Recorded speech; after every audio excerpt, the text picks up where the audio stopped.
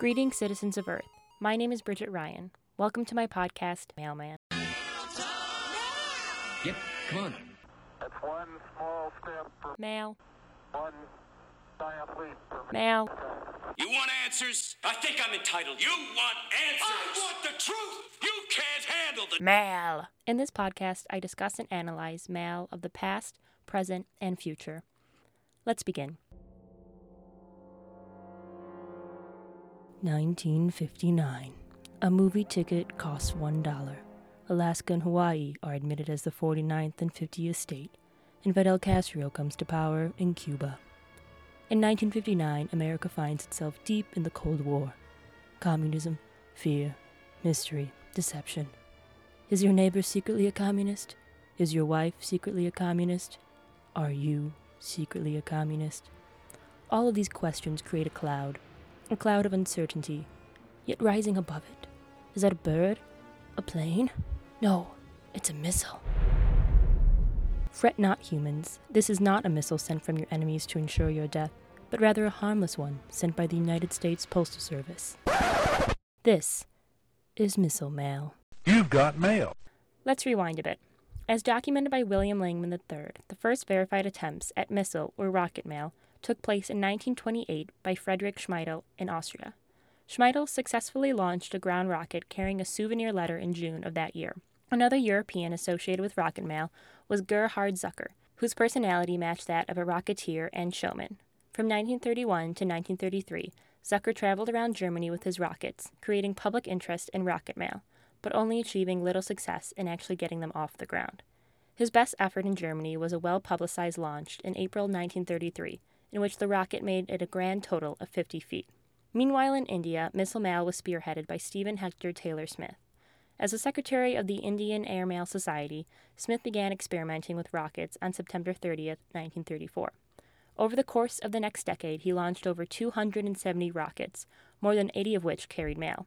Smith's experiments included the first rocket mail parcel flight, which contained cigarettes and a toothbrush. On June 29, 1935, he launched the first rocket mail flight to carry live animals, a chicken and a hen named Adam and Eve. They somehow both survived the flight. Now let's head over to the United States of America, where we will stay for the remainder of this story.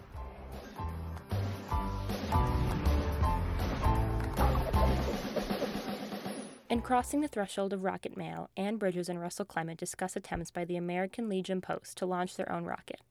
On July 2, 1936, members of the ALP in Texas fired a rocket loaded with mail from McAllen, Texas, aiming for the nearby Mexican border. The first rocket blew up midair, sending its contents raining down. Yet this failed attempt did not deter this group, and they tried again. The second rocket landed in a cantina in Mexico, luckily not hurting anyone. The Mexican government confiscated the rocket and its contents, much to the disappointment of avid mail fans who were not able to access the rocket's contents until 20 years later. Although several amateur attempts at this form of communication followed the next decade or so, serious advancements were not made. According to the Smithsonian National Postal Museum, in 1959, the Post Office Department, which was the predecessor of the current United States Postal Service, began searching for faster and more innovative ways to deliver mail. Finally, on June 8th, the first attempt at missile mail was conducted. A Regulus missile was fired from the U.S. Navy submarine USS Barbaro, located in the Atlantic Ocean, and targeted at the Naval Auxiliary Air Station at the Naval Station Mayport in Florida. Don't worry, the nuclear warhead was removed before the flight took place. 22 minutes and approximately 100 miles after its launch, the missile struck its target. What was the missile carrying, you might ask? Well, let's ask the United States Postmaster General at this time, Arthur Ellsworth Summerfield. Mr. Summerfield, welcome. Hello, thank you. Please refer to me as General Summerfield, though. My apologies, General Summerfield. Thank you for stopping by and talking with me today. Of course. I may have died in 1972, but whenever someone talks about missile mail, I can't help but come by. Let me just start by saying that, as a huge fan of mail, your work in the industry has always intrigued me. Thank you, son. It's always nice to be recognized by the next generation of mailmen. So you were the Postmaster General from 1953 to 1961, correct? Yes, I was the PG for several years, appointed by my trusted comrade, President Dwight D. Eisenhower. So, I have to ask, why a rocket? What led you to that form of transportation? Well, let me begin by saying that when I took over the Postal Service, it was very outdated. In 1953, they were still sorting and processing mail by hand. It was sluggish and laborious, but people were content, you know. I tried to shake things up to no avail. So then I said to myself, I said, Arthur Ellsworth Summerfield, you have two choices. You can stick with the status quo and be a postmaster general that history does not remember, or you can change the very game of mail itself, cementing yourself in history for eternity. Who lives, who dies, who tells your story, am I right? Right. So take me through your thought process when planning missile mail. It was my goal to modernize the mail industry, to make it bigger and better than ever before, to show the country and the world what the United States Postal Service, the USPS, could achieve. What better way to show our country's strength, ingenuity, and modernization than by using a rocket to transport mail? It would take mere hours for mail to travel from one end of the country to the other.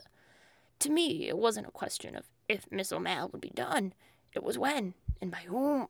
It was only a matter of time before the Soviet Union or Cuba or another communist nation would start using it. So I took on that responsibility.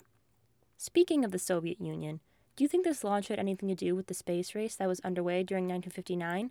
The Soviet Union did launch Sputnik in 1957. No. This wasn't about Sputnik. This was about the future. Missile mail was the future. Let it be known throughout the galaxy that I, Arthur Ellsworth Summerfield, got mail in a missile 10 years before man walked on the moon.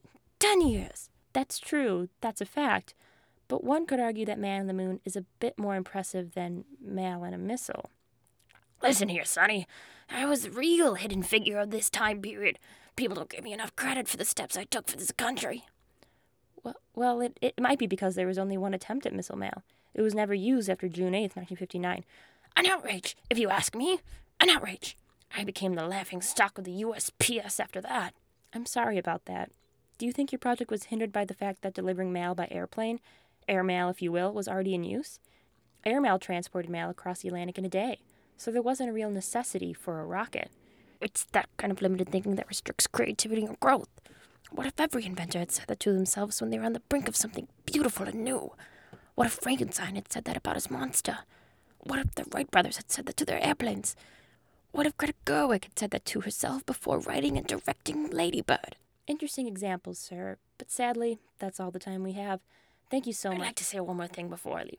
For the 8 years I served as Postmaster General, I revolutionized the industry. Yet there is no national holiday celebrating me, no monument erected in my honor, no hit Oscar-winning film about me starring Ryan Gosling or Octavia Spencer, no Lin-Manuel Miranda musical about my life, my work, my triumphs, failures. Ask yourself this: where would you be now without missile mail? And more importantly, where would you be without Postmaster General Arthur Ellsworth Summerfield?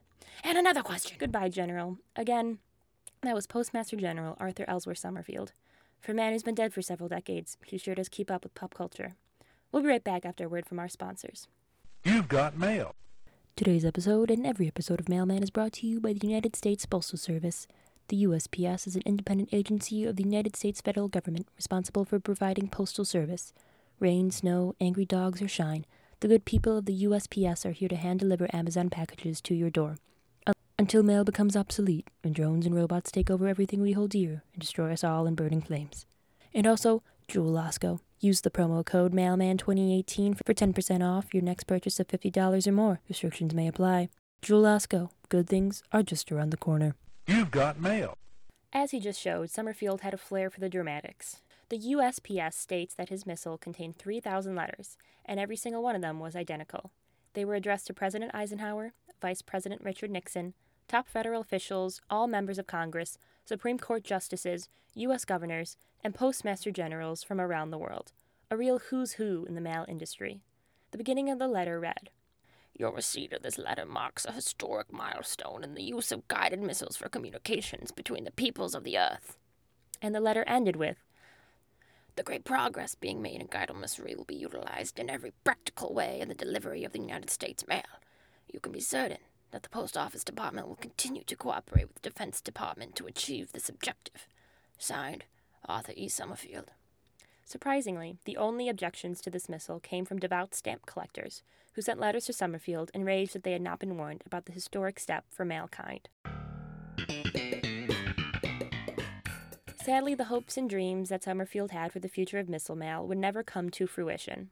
The Department of Defense saw the attempt as a demonstration of U.S. missile capabilities, not a viable mode to transport mail.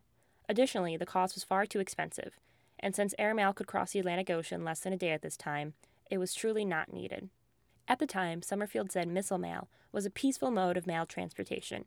Personally, I don't think anything involving a missile can be described as peaceful, and the United States government did not intend for it to be seen that way too. In the midst of the Cold War, the use of a missile and its accuracy was a way to show the country's military strength and its capability of using this weapon and using it well.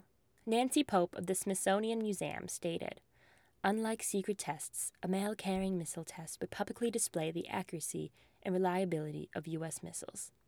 A part of me wonders whether Summerfield knew the true meaning behind his missile mail, or if he was blindly optimistic that its main purpose was just for mail modernization. I like to imagine that Summerfield did not know about the military connotations of his rocket. He stated after its success that, "Before man reaches the moon, mail will be delivered within hours from New York to California, to Britain, to India or Australia by guided missiles. We stand on the threshold of rocket mail." And so, for a brief moment in time, Arthur Ellsworth Summerfield did stand on that threshold of rocket mail. One could say that he was, and remains, the original Rocket Man. I'm Bridget Ryan. Thank you for listening to Mailman. And I think it's gonna be a long, long time till touchdown brings me round again to find I'm not the man.